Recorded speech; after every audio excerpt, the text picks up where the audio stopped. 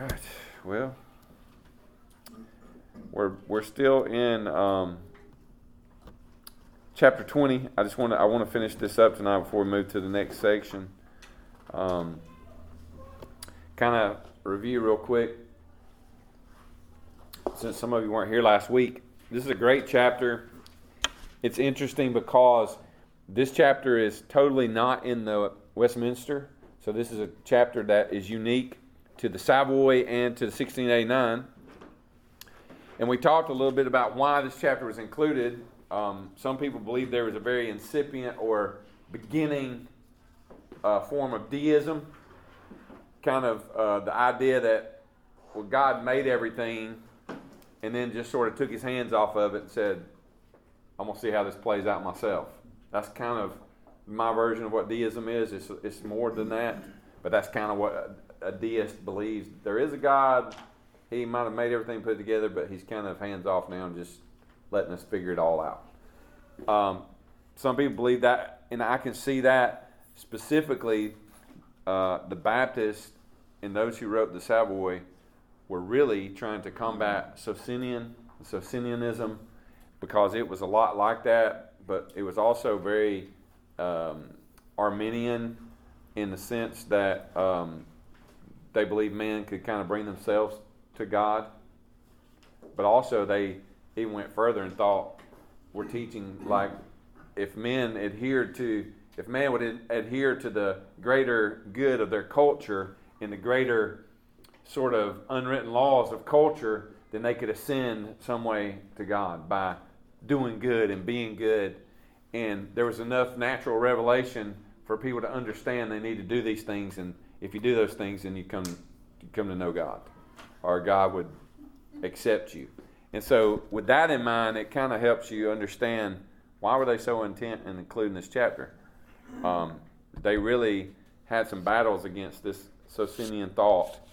And so, and I'm still I try to read some about Socinianism, but sometimes I think it's important to know about heresy, because it's amazing if you think about it.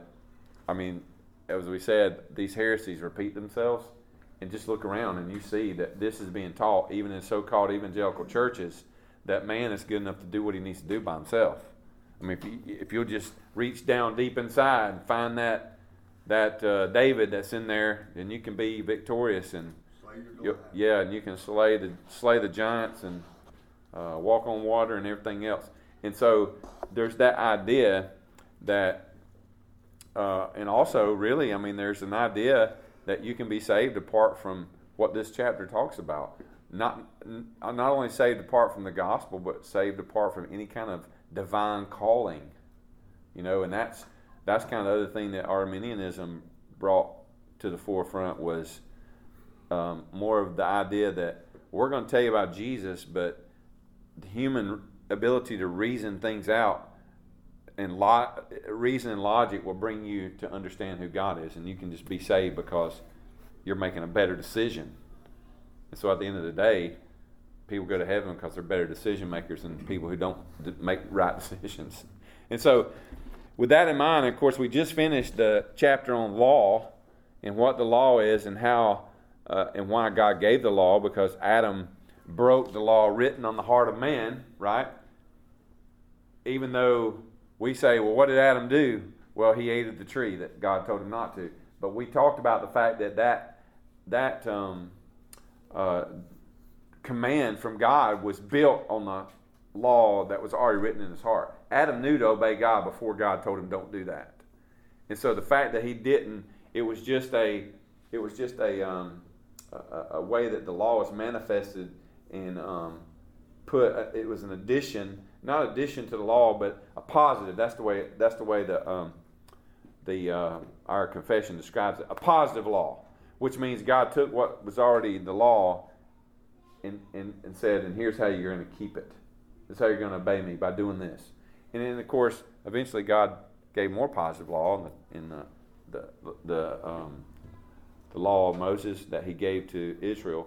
And we talked about those three different categories of law, which are moral and ceremonial and then sacrificial.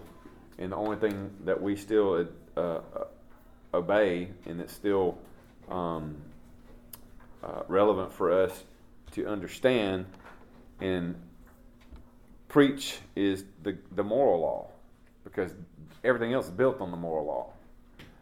We don't sacrifice animals anymore, and nobody does, and neither does anybody follow the ceremonial, the judicial law of Israel. So the moral law, the Ten Commandments, summed up in the Ten Commandments, we preach that because it teaches men the standard of God and the standard of righteousness and holiness, and it teaches us we've fallen short of that. And that's what Adam broke, right?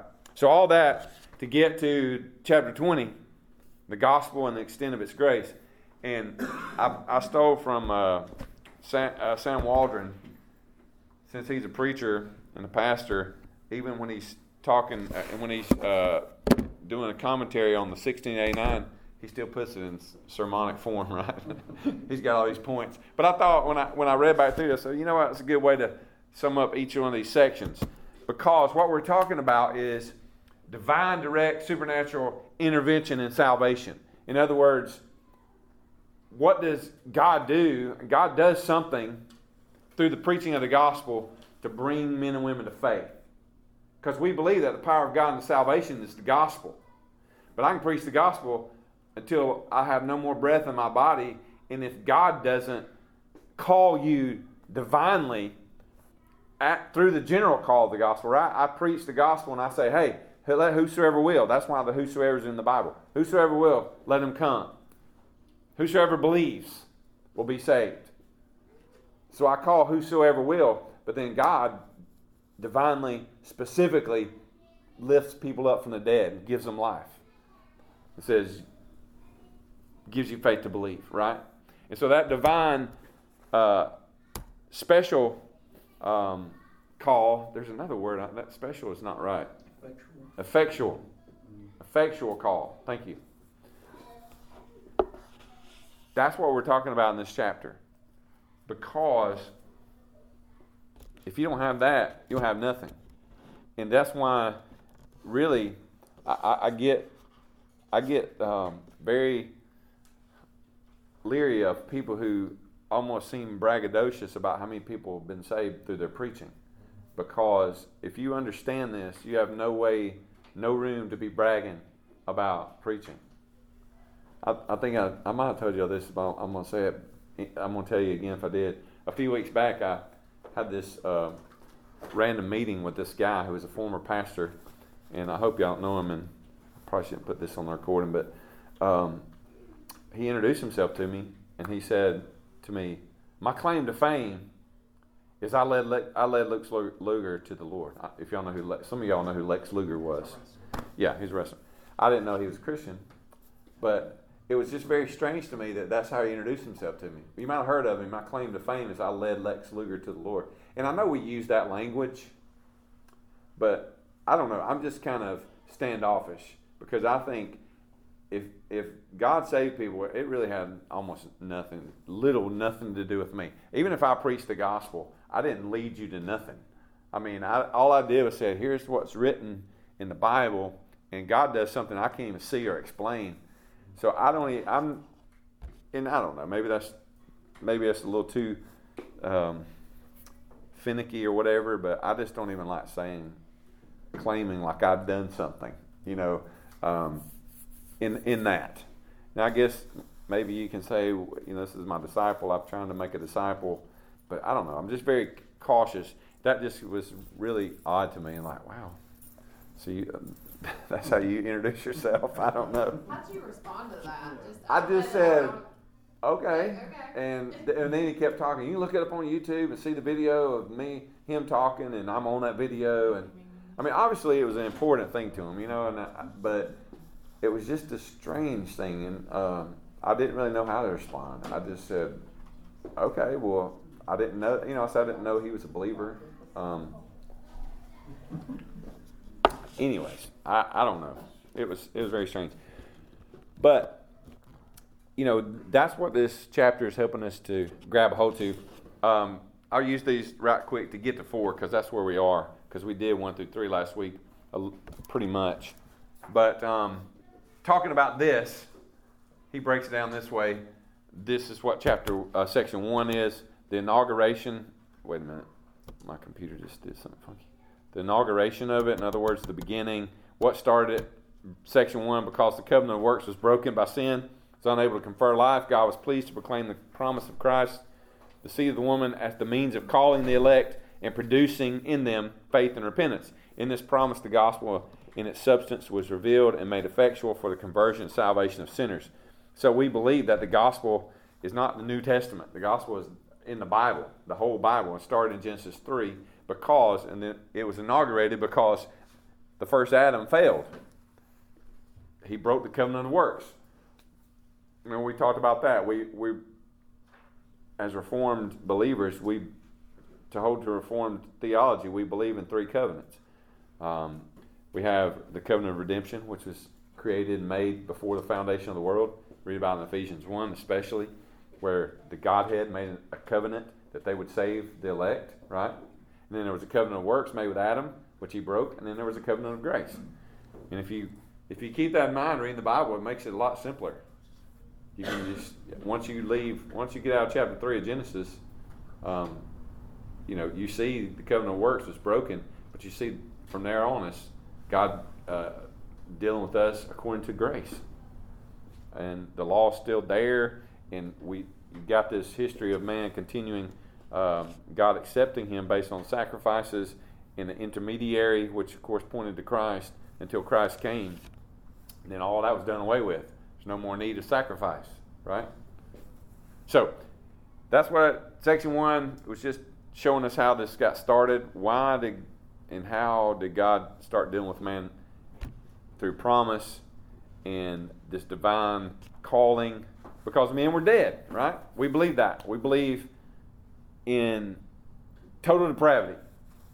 When man sinned in the garden, it plunged him, according to Romans 5, it plunged all of us into sin. That's why we don't believe in free will when it comes to this. Why? Because your will is not free. It's at least tainted by sin. Unlike Adam, he didn't have that. Our free will is no longer free. It's in bondage to sin. So if you're going to talk about will, we can talk about human will. We have a will. It's not free. Okay? If it was free, it's free in some sense. You can make choices and decisions. It's not free like God's free. If it's free like God is free, we'd be God, and we're not. We're free to make choices. The problem is, as I always say, our chooser is broken, and we choose the wrong thing. And if we're dead spiritually, we can't choose anything. So that's why you don't hear until the divine, direct, supernatural call of God awakens you to life, and then all of a sudden you hear, right? And your eyes are open, and like Paul, the scales are removed, and you can see. So the inauguration of it, then the necessity of it, section 2, the promise of Christ of salvation through him is revealed in the Word of God alone. The works of creation and providence, when assisted only by the light of nature, do not reveal Christ or grace through him, even in a general obscure way, much less are those without the revelation of him and the promise of gospel and the promise or gospel enabled to attain saving faith or repentance by seeing these works of God. So why does God have to operate according to a divine effectual call? Because there's no other way for us to be saved. We can't just look outside and say, wow, again, we looked at Romans 1. We're without excuse because of creation, but there's not enough in creation to reveal to us the gospel so that the supernatural call of God can awaken us to it, right? And that's important because that affects everything. That affects evangelism. I mean, if men can look at the trees and come to know Christ, then why bother preaching the gospel to them? Why go to Iran or to Africa? Right? Because if natural revelation is enough, you don't need special revelation. But we believe, and these guys who wrote this certainly believe, there got to be divine direct revelation. Above and beyond natural.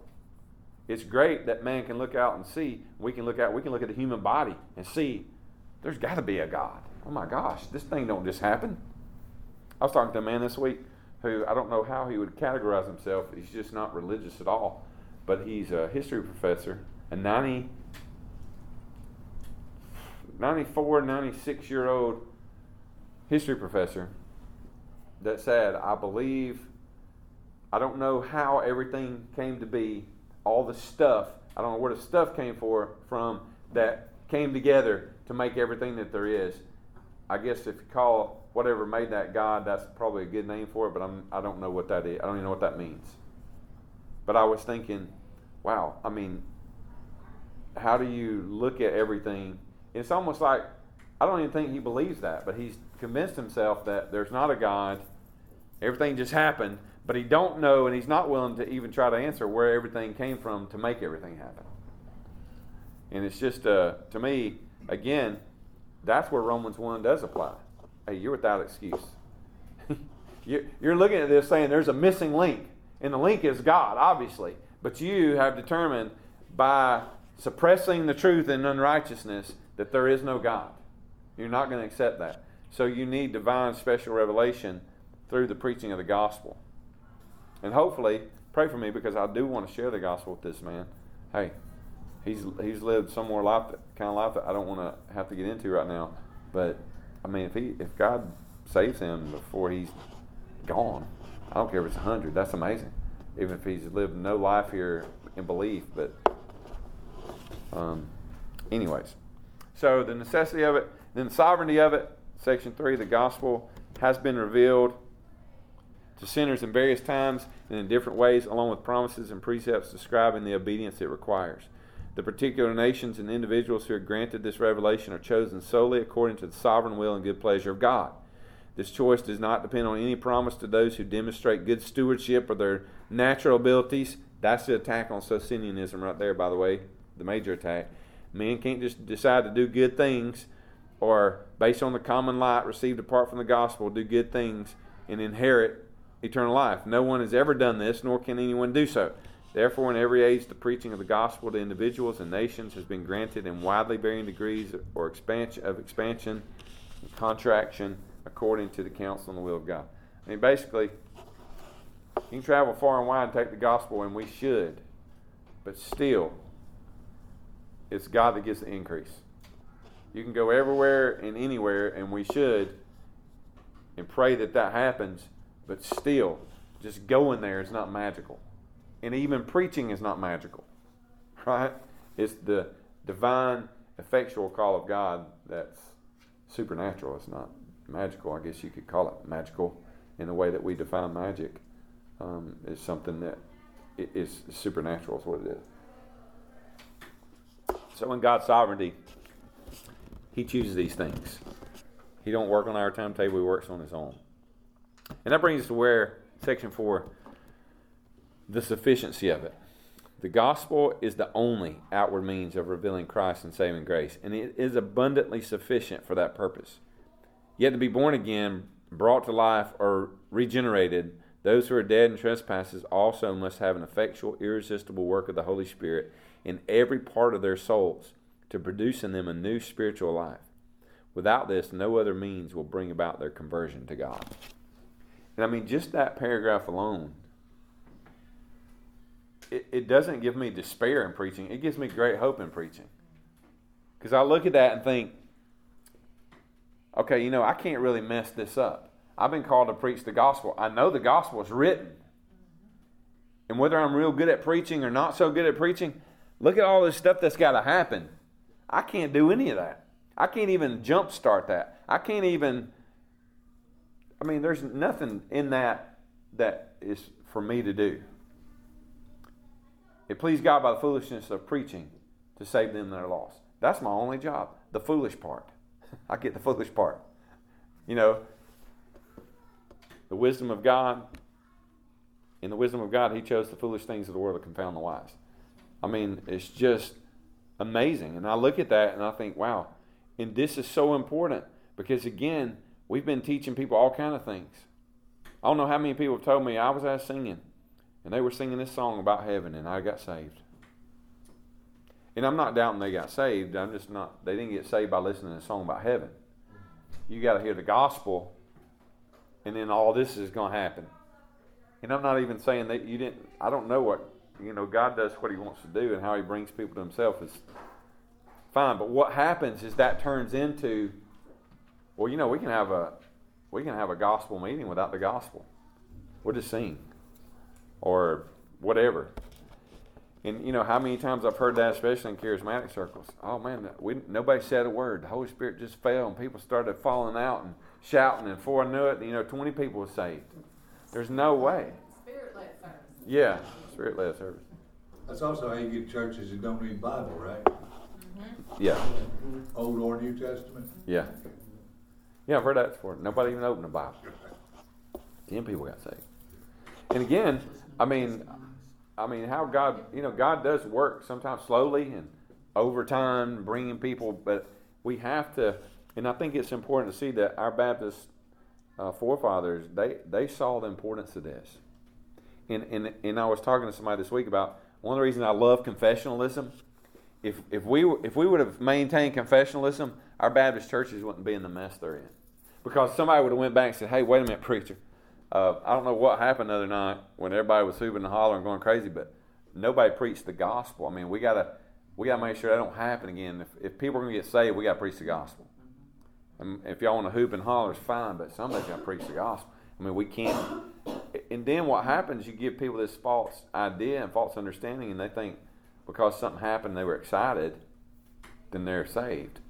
And, I was thinking about this other day, and I haven't really fleshed it out and tried to trace it, but I think the Bible is so much more concerned about teaching us how to live in the bad times than it teaches us about the good times. And I'm not saying there aren't good times. I mean, Jesus came that we might have life and have it abundantly. But I see all these people teaching this stuff about, and I listen to it when I'm in the facilities every day because they have TBN or whatever it's called now on, and these guys are preaching this feel good, up on the mountaintop all the time. And I'm like, I think about my own life. Where do I live most of the time? At best, I'm on the medium ground. The high grounds come, but I usually do something to mess that up pretty quick, and I'm back down middle or even down here. But I feel like and again, I haven't, tried to outline this, but it just seems to me the scriptures are more, and God has intentionally given us more of the word to teach us, and even Jesus, how to live when you are persecuted, when things aren't going well. Because it's pretty easy to figure it out when things are good, That's the easy time to cruise. But man, when the weights are heavy and when you get bad news or whatever it is, I think it's those times that the Bible really speaks to us and gives us things that encourages us. Things like He will not allow us to be tempted above what we are able, but with temptation we'll make a way of an escape. And that's amazing. And man, if you want to hear something misquoted, that gets misquoted all the time. All the time.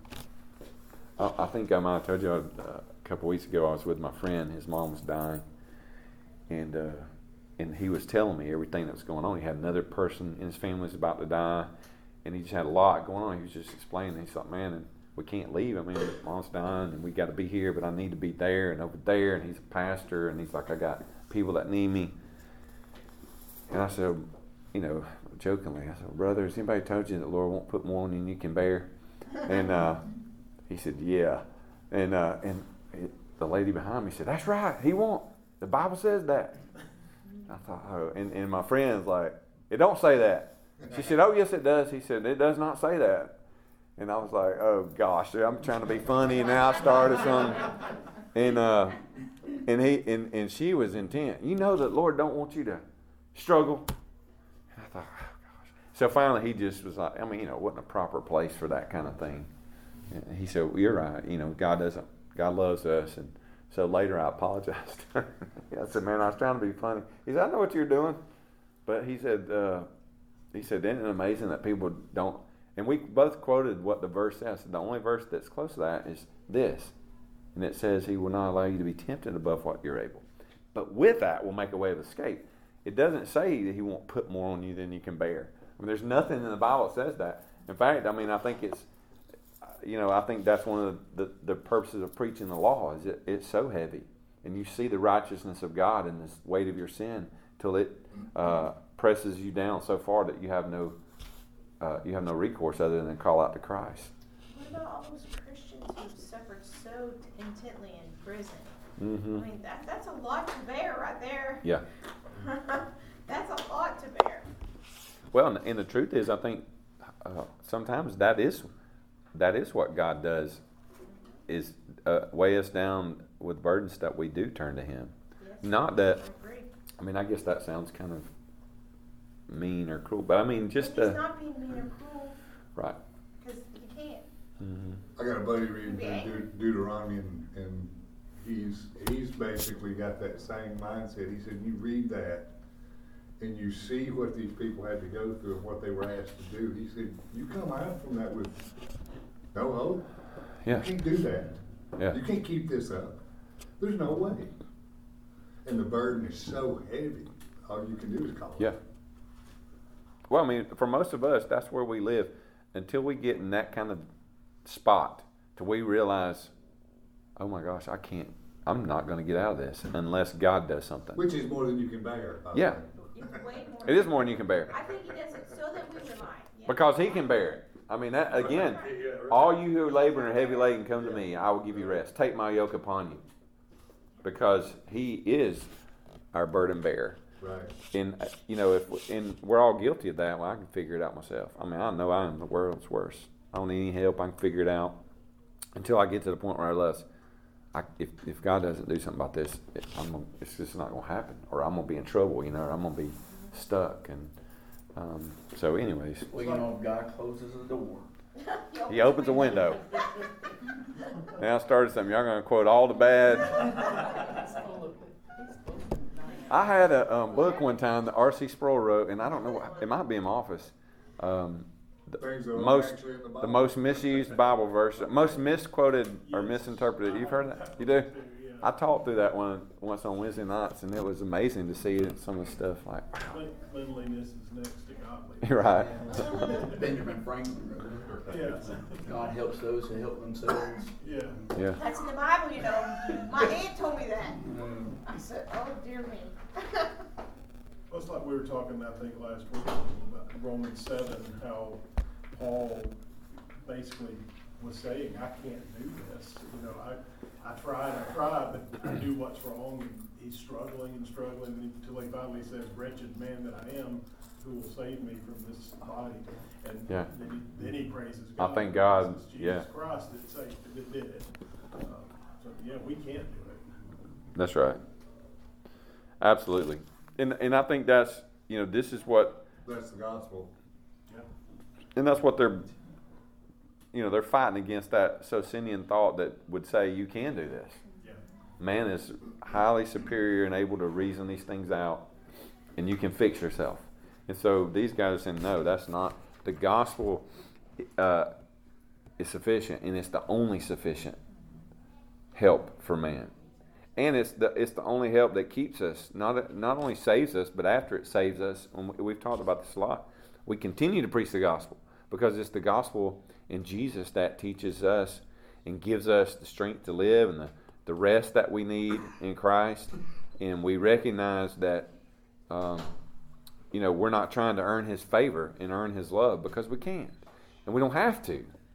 Even though we've been told that most of our lives in most church we've been to, do good and be good.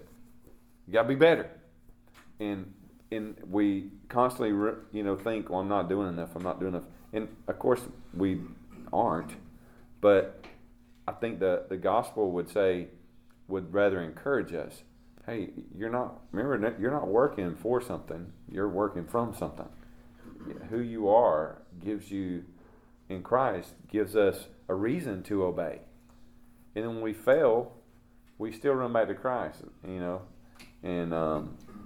we look for what we need, just like a child. I mean, you let them go for a little while, and if they mess up, they fall, they get hurt, they're running for mom. They're calling for mommy or whatever. Daddy, they need some consoling, they need help. They know they'll get it, and I think that's why the Bible teaches us, Jesus Himself, about Abba Father, intimate. God, He's our God that loves us and brings us to Himself, so that we keep preaching the gospel.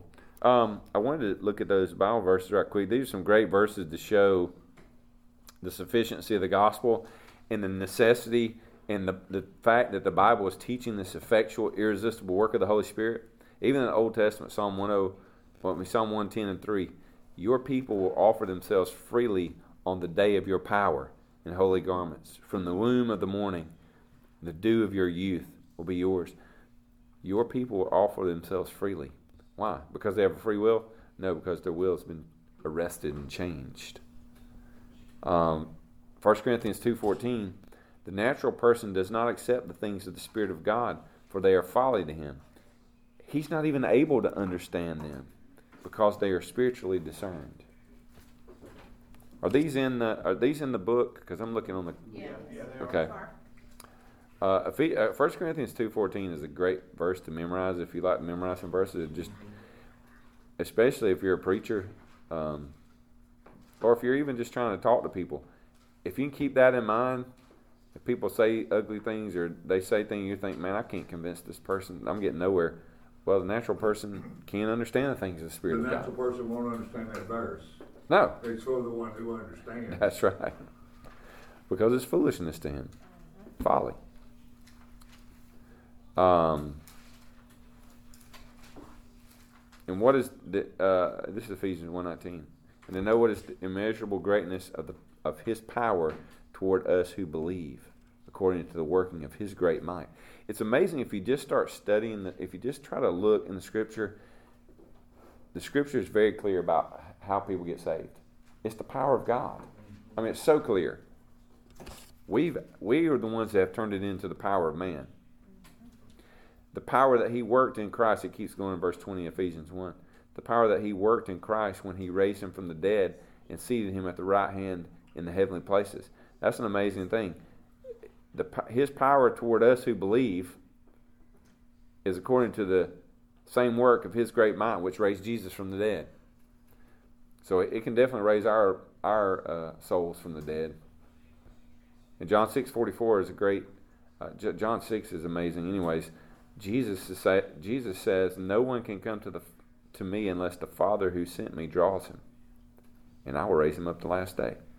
No one can come to me unless the Father who sent me draws him. And a lot of people will quote that. Nobody can come unless the Father draws them. Well, but look what Jesus says. You can't believe that everybody's being drawn and believe John 6, because he goes on to say, and whoever the Father sends to me will come to me. And all who come to me I will no wise cast out. You have to be a universalist, like you said. Yeah. You've either got to be universalist and say, okay, well then everybody's going to be saved, or you got to believe in this section 4 right here. Within the gospel call and the general call of let whosoever will come, there is a divine, special, effectual, regenerating call of God that brings some. And in John, Jesus says a lot of times, he talks about the many.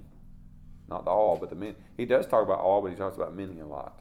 Usually the many qualify the all. Or the all is qualified by the many. And this is a great passage. 2 Corinthians 4 and 6, really just all of it. He's talking about unbelievers. In their case, the God of this world has blinded the minds of the unbelievers to keep them from seeing the light of the gospel of the glory of Christ, who is the image of God. Again, when it's frustrating, you're like, why do these people not see? The God of this world has them blinded. The only alternative is verse 6. For God, who said, let light shine out of darkness, has shone in our hearts to give the light of the knowledge of the glory of God. The God of this world is blinding people from the light of the knowledge of the glory of God in the face of Jesus Christ. But when God, who caused light to shine out of darkness, shines in our hearts, he will give us the ability to see the knowledge of the glory of God in the face of Jesus Christ. And that's the only way people get born again. It's supernatural, it's divine. Not that I don't think that I thought y'all didn't believe that. But it's just good to look at it again and be reminded. And also, it's encouraging to say, man, this is what God did to me. I didn't even realize I was dead, right? Until I was alive, I didn't realize I was dead. Until I could see, I didn't realize I was blind, right? And that's the beauty of it. What do y'all want to say about it? I've talked the entire time. Amen. The same thing. That's right.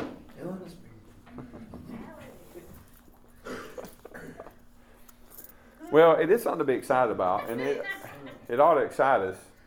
And you know, I understand some people are excitable in different ways, and I'm not opposed to. I mean, if somebody said amen when I was preaching, I'm not gonna be like, hey. I've done that before. I didn't say, hey, This is hey, how- hey. And when Yeah. the hand goes up, There it is. Right. Bring it, bring it. Come on. Say it again, that's when right. the hand, when the That's hand right. goes up, do you get slapped in the head? Not Mine's yet, from behind. not yet. No, we. I've done those things here. No one hit me My- yet. Mine started going up. It's an amazing thing.